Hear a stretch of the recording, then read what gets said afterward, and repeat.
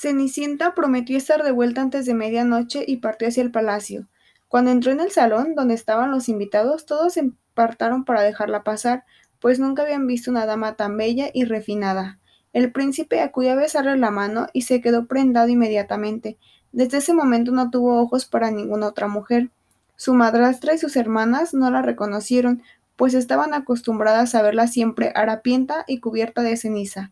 Cenicienta bailó y bailó con el apuesto príncipe toda la noche. Estaba tan embelesada que le pilló por sorpresa el sonido de la primera campanada del reloj de la torre marcando las 12. He de irme, susurró el príncipe mientras echaba a correr hacia la carroza que le esperaba en la puerta. Espera, me gustaría volver a verte, gritó Alberto.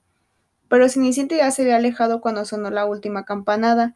En su escapada perdió uno de los zapatitos de cristal y el príncipe lo recogió con cuidado. Después regresó al salón, dio por finalizado el baile y se la pasó toda la noche suspirando de amor.